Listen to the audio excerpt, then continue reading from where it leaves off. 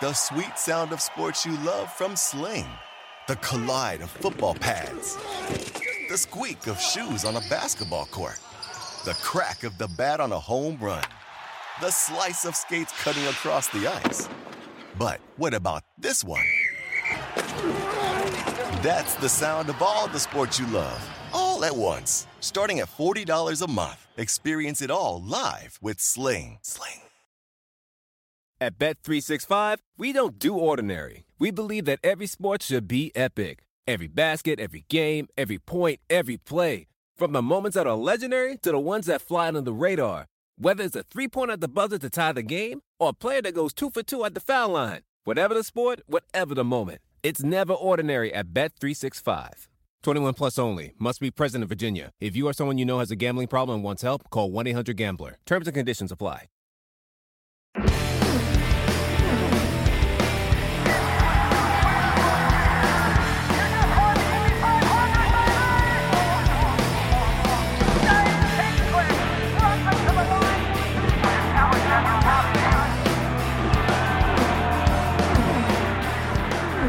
This is Off Track with Hinch and Rossi. Hello and welcome to a very tired episode of Off Track with Hinch and Rossi. I'm James Tired. This is Tired Rossi.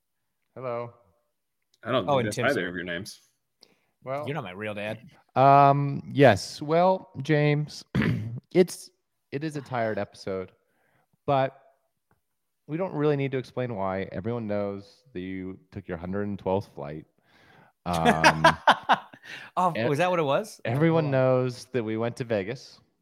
Everyone knows what our opinions were going into it. Everyone knows that Tim is definitely started drinking again because he is now in Indiana. So let's just get right into it and talk about Las Vegas. And let's talk about this race because, let's be honest, there's a lot to say. 112, you're right. Well, you bring it up every time we speak. So it's No, hard I've for me stopped doing it because you made such a big deal about it. Yeah. But now I'm going to do it because I'm not done yet on the year. So I'm going to keep bringing it up. Mm-hmm. Where do you want to start, man? Like, how do we? Well, let's start at the beginning. Let's start at the beginning. So why don't you go? Because you got there first. Right. Okay. So I got there on Tuesday night. Yes. Didn't go to the track till Wednesday. I went to the track on Wednesday, and I was pleasantly surprised, right? Because we'd heard all the horror stories coming out of it that things were behind, and we weren't sure if things weren't going to be finished, and all We this. had stuff, our right? own prejudice opinions based on that going into it. Exactly. Yep. And so feet on the ground, got there, and everything was pretty put together, right? Everything that we had to do that day, we were able to do. I spoke to someone that works for race operations at the event who used to work in IndyCar and he was like, yeah, it's been literally constant 5-alarm fire after 5-alarm fire, but we're here. And so the pit building was done. The racetrack surface was done. You know, the walls were all up, everything that needed. The paddock looked awesome. The team hospitalities were sick for a flyaway race. Everything on the surface seemed like, hey, this doesn't feel like a first year event. It feels like everything's buttoned up, has been done, has been thought of. Tons of staff, like so many people. If you had any questions about where anything was, like from the racetrack, not from the series or anything, everything was there. So like day one, we're like, okay, pretty good. Other than the insane schedule and the ridiculous times of day that you had to be there, day one, everything good. So And then Alex showed up and it all went to well, yeah, sure. But okay, so I arrived on midday Thursday. So I was going into it with the expectations of this is going to be hell on earth. Firefest 2.0. Firefest 2.0. And at the airport, that felt true. Why? By no means were, and I'm not, this has nothing to do with Formula One, but the city was not prepared. There was people everywhere. No one could get a taxi. No one could get a car. No one could get a, Really? It was a disaster. Okay. Oh, wow. People like that looked like they had been waiting for an Uber for an hour and 15 minutes, like spread out on the cement in the parking garage. And it was like, okay, that adds up. So finally, fortunately, had arrangements from the team to have transportation and all that. So get to the hotel, check in. The activation and the branding in the hotel. So we were staying at the hotel, which I think was ultimately ended up being the closest like luxury hotel to the track. So it was the Virgin Hotel, which was like a 6-minute walk from the paddock entrance.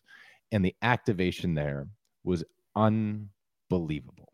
Like just everything that you could, it essentially was its own mini paddock existed inside the casino and lobby of the hotel. So you walk in there and you're like, huh, that's pretty sick. That's pretty cool. So check in, change, whatever, walk to the paddock.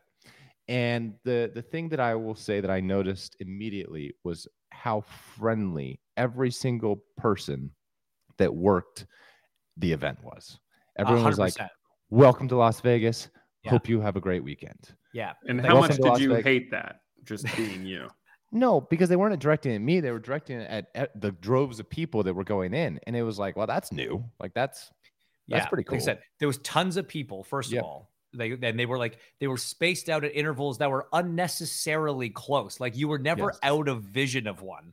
And everyone you went to was so helpful. They knew their they were very knowledgeable. They knew passes based on lanyard colors around your neck. Like I had it tucked into my jacket, and I was walking in with one of the shareholders of McLaren Racing, and they knew based on the color of his that we, not based on mine, but we could go through this staff entrance. And so it was just like, oh, excuse me, sir, like you can go this way, blah, blah, blah. It was a really nice experience, right? So you walk through the security, and you get into what I imagine was kind of the main fan plaza area, which was outside the front straight, outside of turn one, essentially.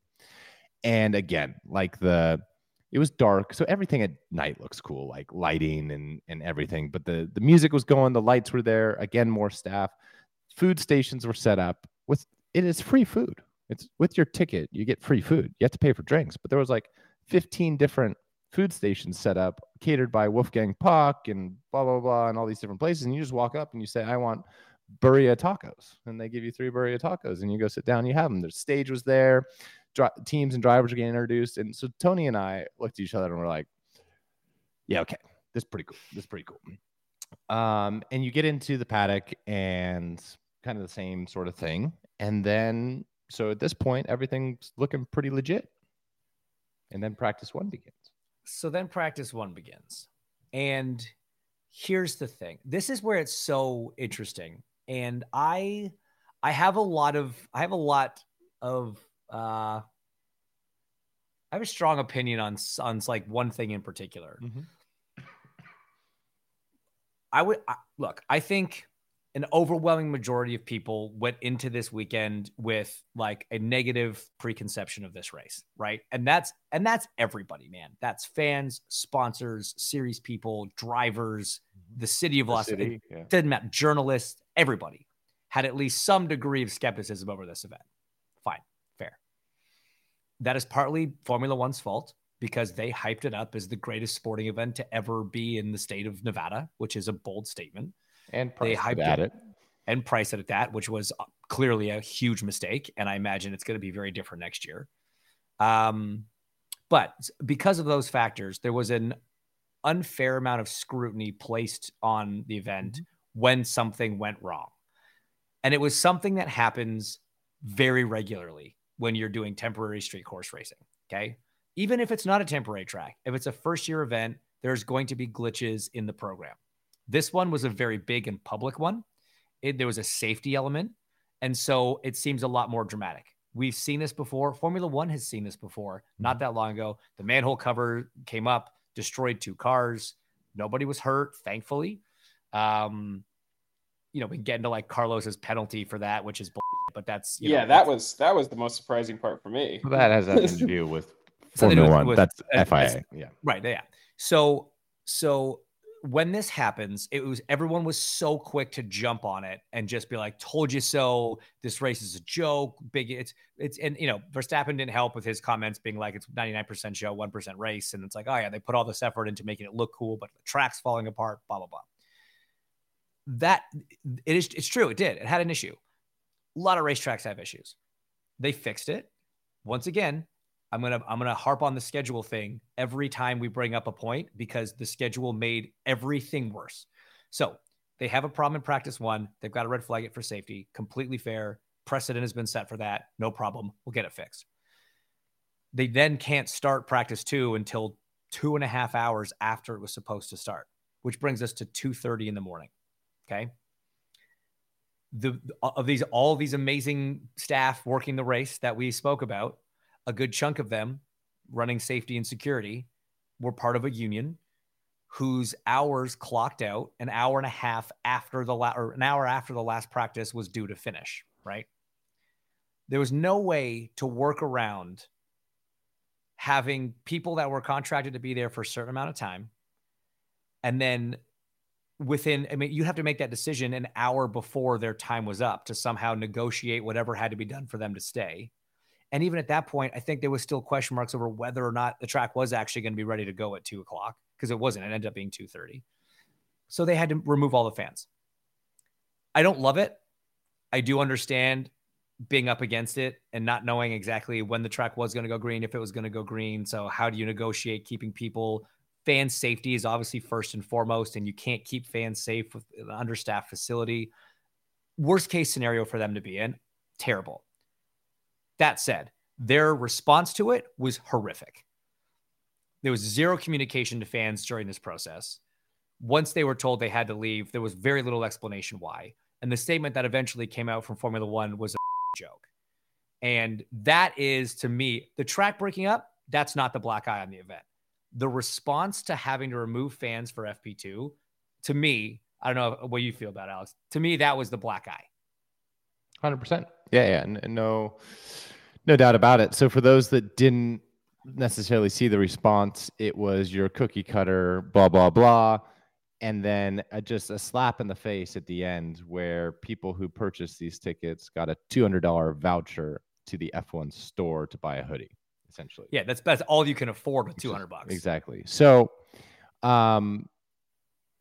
that's a real shame for those people that they ultimately probably burned. And in my mind, the people that cared the most about the sport. And the reason I say that is because all of your celebrities, all of your uber wealthy people, all of the big ballers were not showing up for P1 at 10 o'clock on Thursday night. They were arriving to Vegas. They were enjoying their dinner. They were going to a show. They were playing cards, whatever. They were not going to practice 1. The people that were there were probably your people who couldn't afford necessarily a race day ticket, but loved the sport so much they wanted to see it and they wanted to check it out and get a chance to see their favorite cars and their favorite drivers. And unfortunately, which is everyone's kind of global issue with this event, and Max's point is it doesn't cater to the people who really care about the sport.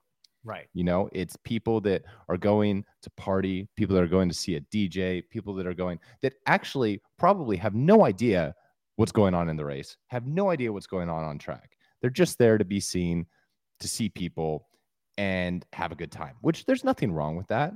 But there has to be some sort of balance that exists. And I really am afraid that the people that love the sport didn't get treated as well as they should have. It's right. One thing to be like, so sorry this happened, completely out of our control. Here's the value of your ticket towards a Friday ticket. Like, maybe still try and get money out of them, but like, or here's your value towards a discounted Friday ticket, or try and do something, not give us the voucher to the store that's our store anyways. Like, it felt like a slap in the face. So for sure. Cause you're right. The diehardest, whatever that right term is, fans were the ones that were sitting in the stands until 1:30 a.m. just wanting to see cars go around. Yeah. To your point, I knew a lot of people that were coming for the weekend. And so it's important to remember that they only started selling single day tickets like a month or 2 ago. And so you could come for just that practice day. And they were relatively reasonably priced considering what everything else had cost. Mm-hmm. And so, yeah, there were families that were like, well, we can only afford this one day. They still had to travel to Vegas. They still had to get a hotel. So to do all those things for their one day, and they got 8 minutes of on-track action and basically nothing back from, not even an apology, right? And I guess you probably legally can't say sorry in the press release, or else then you're opening yourself up to litigations or whatever. But it just read really. That's still happening anyways, because there's a class action lawsuit of 3,500 people going against Formula One, so which is ridiculous. But if you actually like look into the lawsuit, it's very dumb. Anyway, it's America. So there was another. Oh yeah. So I mean, I hate to say it, but it is what it is. Like the attendance on Friday was terrible. Well, let's just point this out to the few people that listen to this, and maybe it'll spread. But on the pre-race, dude, whatever graphic they came up with that said there was 315,000 people over the weekend is a complete lie.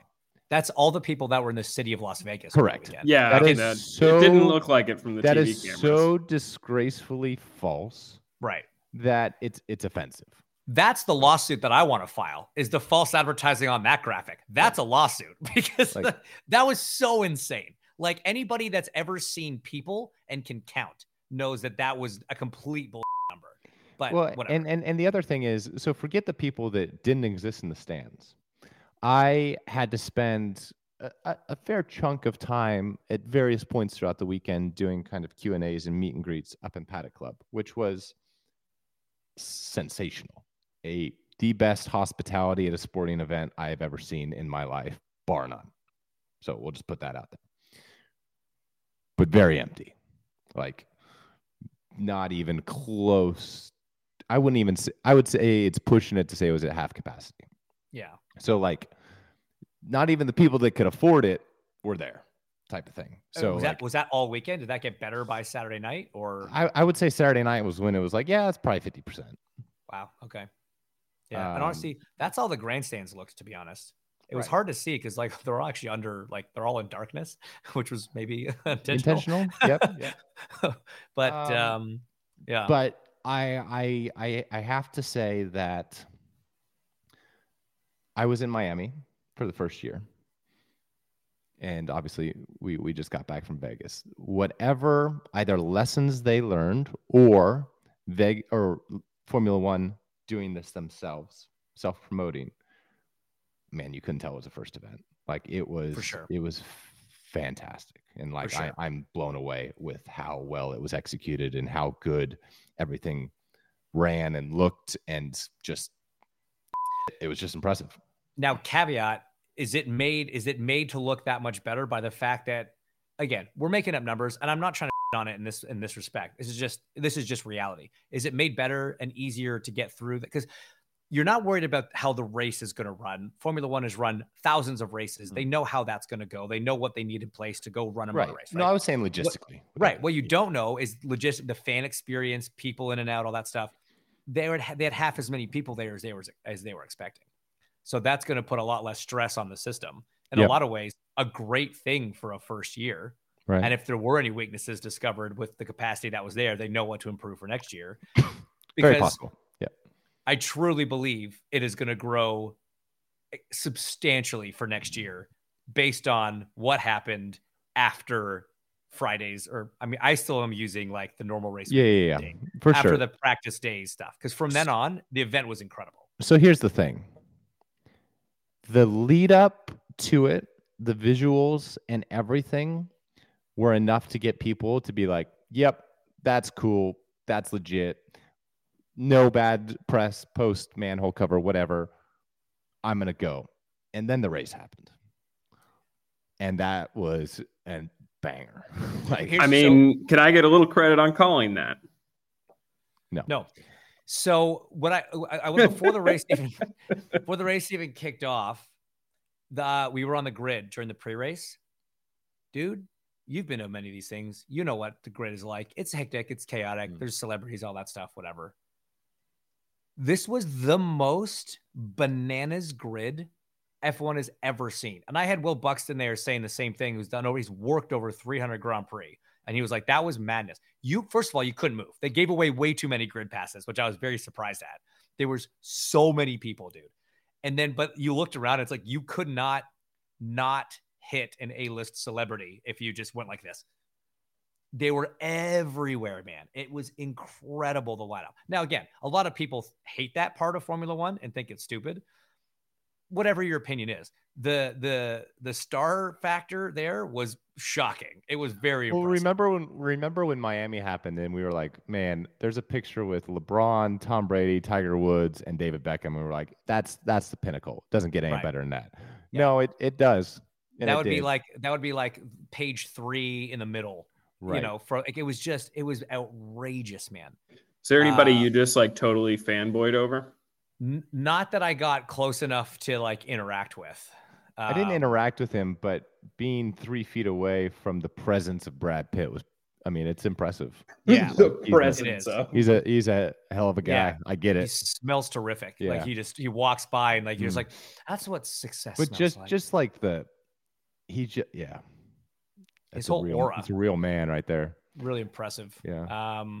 Yeah, man. Like they were just everywhere. It was incredible. I didn't get to see in person Daniel Craig, who I would have loved to have seen in person, Cillian Murphy, Ryan Reynolds. I know they were there, but I didn't get to see them. But no, either way, ridiculous.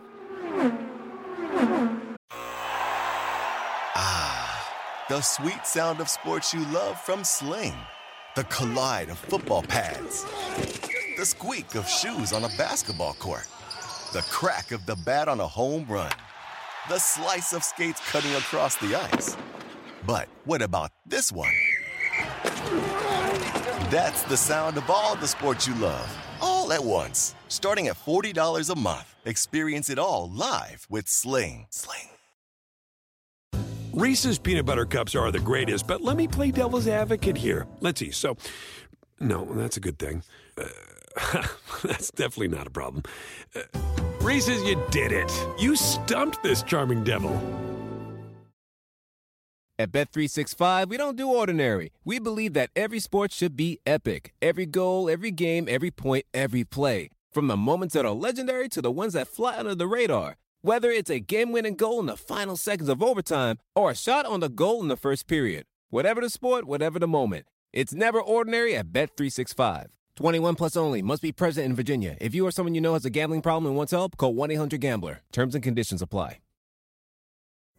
Pulling up to Mickey D's just for drinks? Oh yeah, that's me. Nothing extra, just perfection and a straw. Coming in hot for the coldest cups on the block. Because there are drinks. Then there are drinks from McDonald's. Mix things up with any size lemonade or sweet tea for $1.49. Perfect with our classic fries. Price and participation may vary. Cannot be combined with any other offer. Ba-da-ba-ba-ba. And then, as you said, the race happened. And it was objectively the best Grand Prix of the year. Oh, no. I mean, without a doubt. Of the last 2 years. What was what's it called in Netherlands? Zandvoort. Zandvoort was good because it rained, dried like 5 different times during the race. So that was that was an interesting race. Yes. But this, without any weather, was the best Grand Prix in at least 2 years. Yeah, probably since 2021 for sure. I don't know which one. Since Abu Dhabi, the F1 finale with Lewis and Max. And even that wasn't actually a very good race. It was just a cool story at the end. The last 2 laps were cool. Right. No, this was started. So here was my plan. It was late. I was tired. I didn't want to be there not because I wasn't impressed anymore, but like I had been there for 2 days. I had seen it. I got the picture. Cool. It's awesome. I'll go back next year if I had the opportunity. No doubt. But it was like Max is starting second. We knew that the Ferrari was going to be on pole.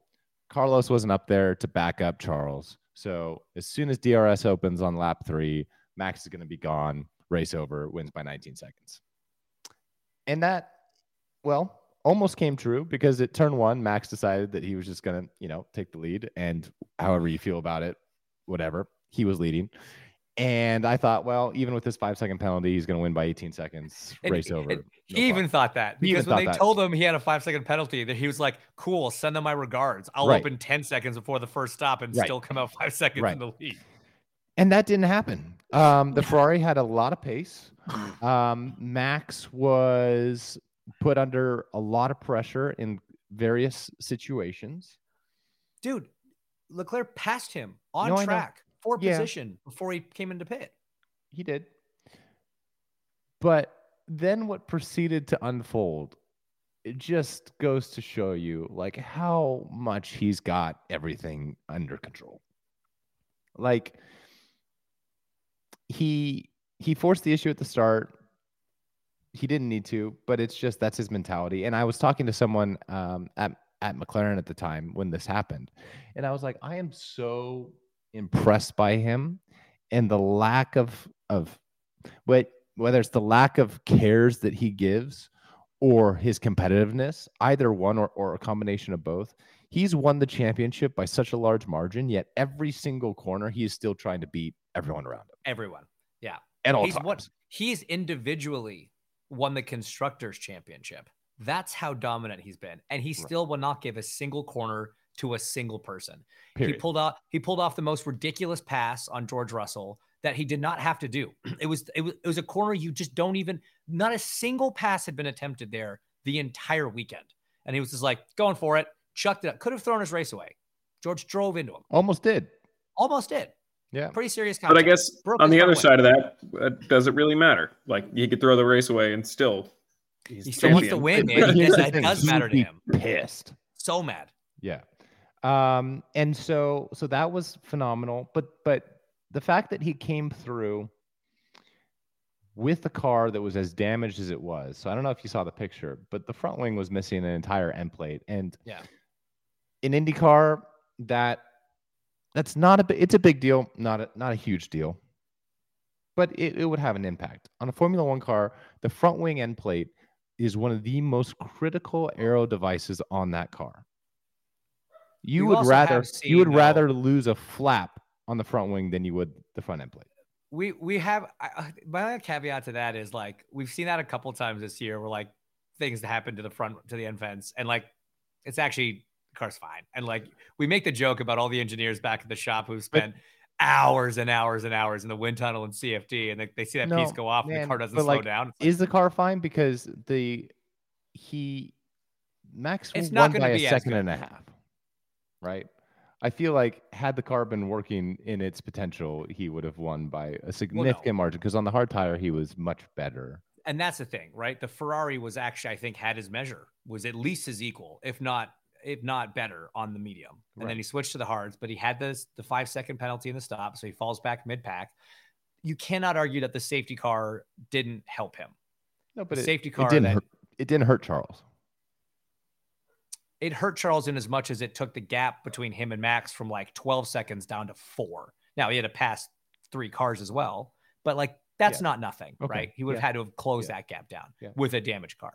So the penalty could have really changed the complexity of the race in Charles' favor. Then at one point, because the hards were better on the Red Bull, it looks like Checo had the race won. And then Max just maxed it and just did his thing and came away on top. Anyway, 80-something passes on track, which, hey, on a street circuit in any series is pretty good. For Formula One, that's phenomenal. It kind of reminded me of, in the sense, our race in Detroit this year, in that when you looked at the layout on paper, and we talked about this on the show before we went here, on paper, it looks boring. It looks like, Well, it is. It was having you did drive around. Yeah. Right. But same with Detroit, right? But then once you got in the race and some rubber got down, you got into a bit of a rhythm and the passing was there. The race was actually fun for the drivers, both in Detroit and here. And it was really fun to watch on TV, both in Detroit and here. So just because the layout's simple and maybe not to what Max was talking about in that press conference, speech he gave, when you strap into a Formula One car at Spa, your heart rate's out, you're excited, you're ready to go. I get you're not going to get that feeling driving around Las Vegas, right? But the race was awesome. And everyone talked about it. It felt like a go-kart race from like back in the day, just all the passing back and forth and everything. So yeah, I mean, we all agree the race was great. Kudos to Leclerc. He did an incredible job. Great effort on his part. Checo locked up second in the championship. Good job on him. Piastri, I felt bad for him because he had a great result on the cards. He was killing it on the hards. It was unbelievable. He was passing a car every lap, it felt like. Yeah. It's badass. Yeah. He had a good race. Esteban had a really good drive as well. Anyway, there was some great things happening. The thing that I didn't like, Lance had a great, super quiet, but just really good. Great start because he started right at the back. Mm-hmm. Great start. And yeah, he did a great job. Thanks for just picking on my Hinch's heroes for me. I needed that little soundboard. The thing that I didn't love though, was the post-race driving the podium guys all the way to the Bellagio to do the interviews, just to drive them back to the front straight for the podium. It looked so funny in that car though. That was the best part, man. Just leaving the sound on and listening to drivers chat and debrief with each other about the race. I think people love that stuff. Well, that's usually what you get in the cool down room or whatever it's called, right? Right. Yeah. So if we had to have an in their face version of that, but taking them halfway around the racetrack just to do interviews, watch the water show, and then come all the way back for the podium. I don't know. That felt a bit over the top and a bit unnecessary. I think they just needed the time to set the podium up because the podium was not a permanent structure built into the pit building like it is at a lot of tracks. It was a very cool mobile setup, but yeah, F1 in a nutshell. You drove it. You did hot laps. You didn't like the track that much. Thought it was kind of boring to drive. It was, yeah. There wasn't a lot going on. Anytime you can get into a track that you've never seen an onboard of or a sim of, and by the second lap feel pretty comfortable with what you're doing, there's not a whole lot going on to it. But I mean, the guys in the F1 car aren't doing this, but looking around going down the back straight at the strip at 196 miles an hour is pretty cool. How distracting was the circle thing? The sphere? The sphere. Didn't notice it. Yeah. Really? It's it's in the middle of a corner complex. Didn't see it.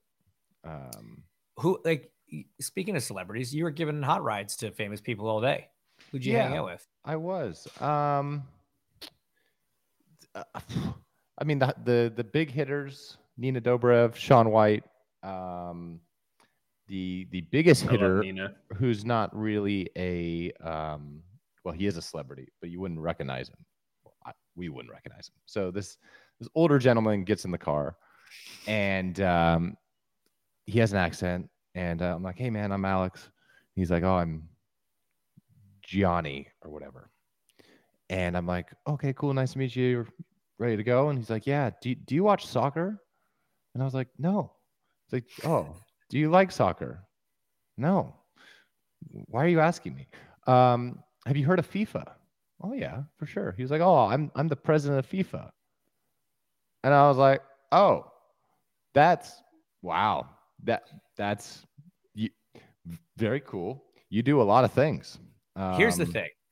The fact that he just sat down. Yeah, that's kind of weird, right? You on questions until he could reveal who he was makes me really not like that guy. He might be good at soccer stuff. Very cool though. You are now but that's equivalent to meeting a president / mobster / businessman all in one. A lot closer to the mobster front.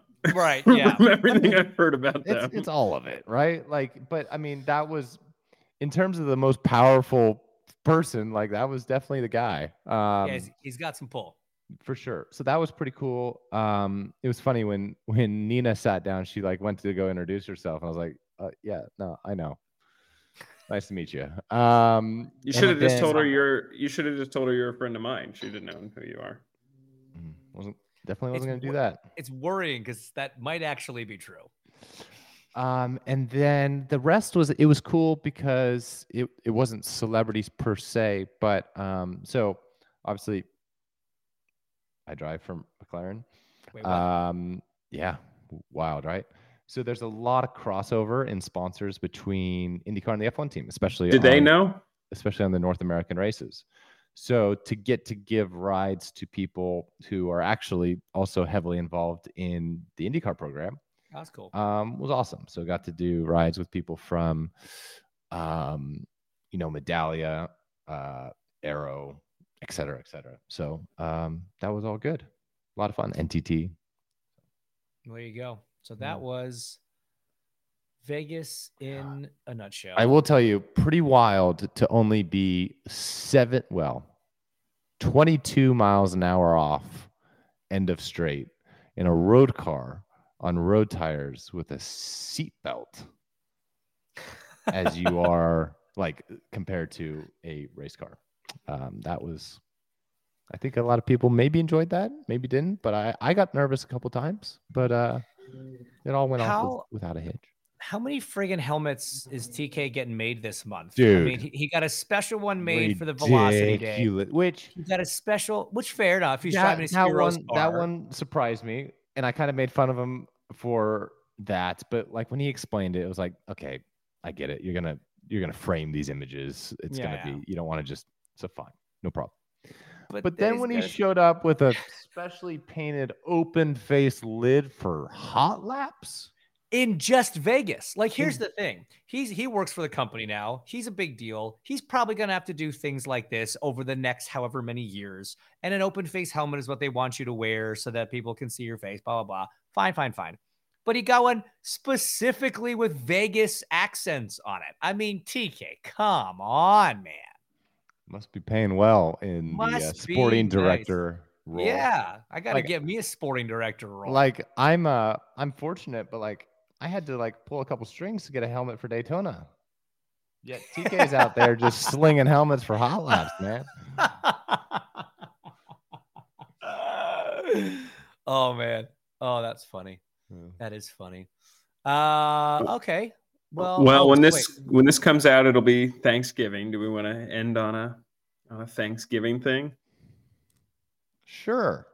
For the first time in my life as an adult, I am hosting Thanksgiving, which is what are you cooking? Pretty wild. We're gonna do steak and eggs, actually. Cool. How many people are coming? Well, the Hinchcliffes. So that makes it 10.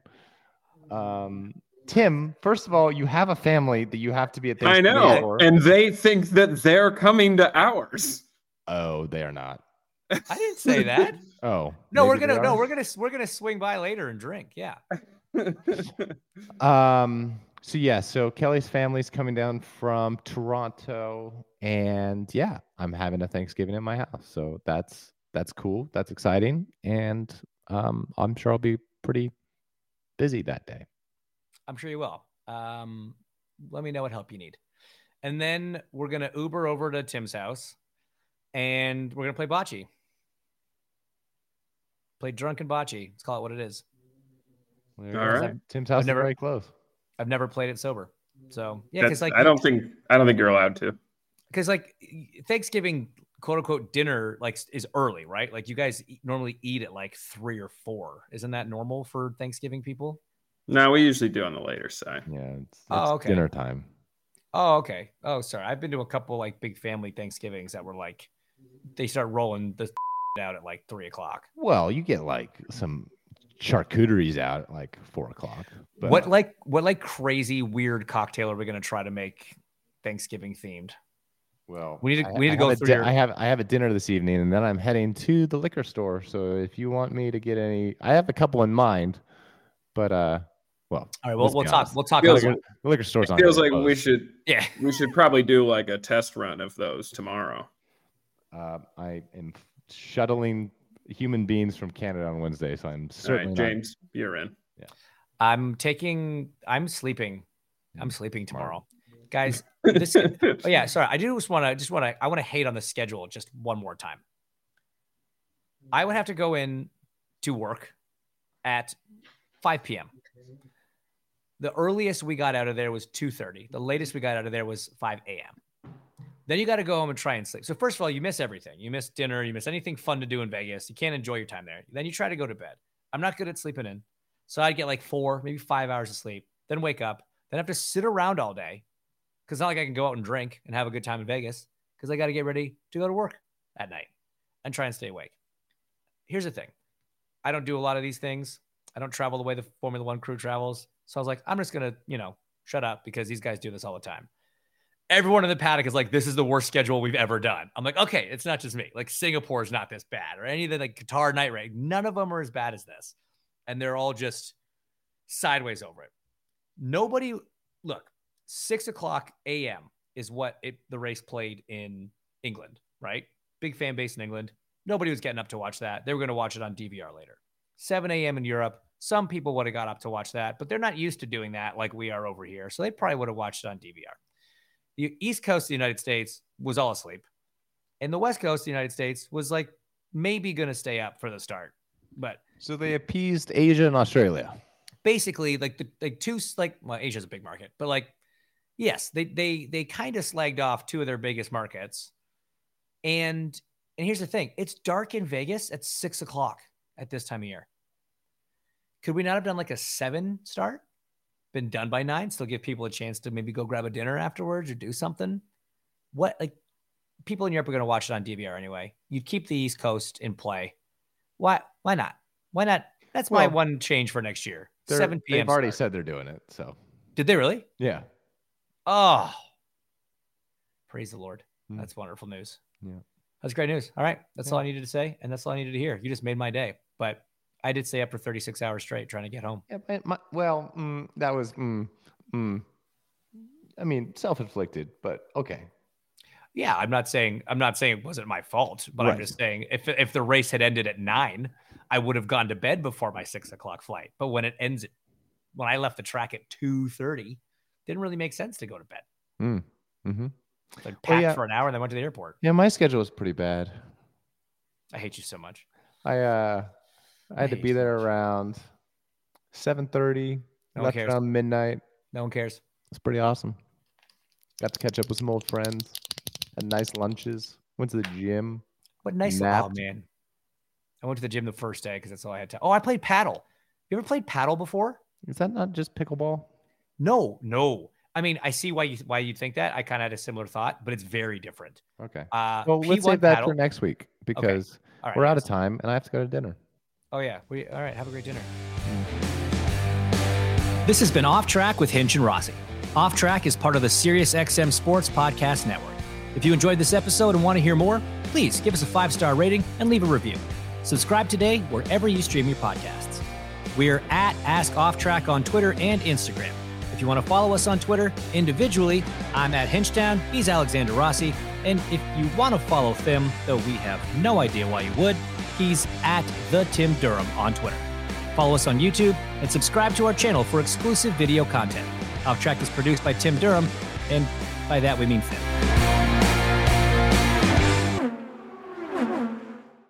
Reese's peanut butter cups are the greatest, but let me play devil's advocate here. Let's see. So, no, that's a good thing. That's definitely not a problem. Reese's, you did it. You stumped this charming devil. At Bet365, we don't do ordinary. We believe that every sport should be epic. Every goal, every game, every point, every play. From the moments that are legendary to the ones that fly under the radar. Whether it's a game-winning goal in the final seconds of overtime or a shot on the goal in the first period. Whatever the sport, whatever the moment. It's never ordinary at Bet365. 21 plus only. Must be present in Virginia. If you or someone you know has a gambling problem and wants help, call 1-800-GAMBLER. Terms and conditions apply.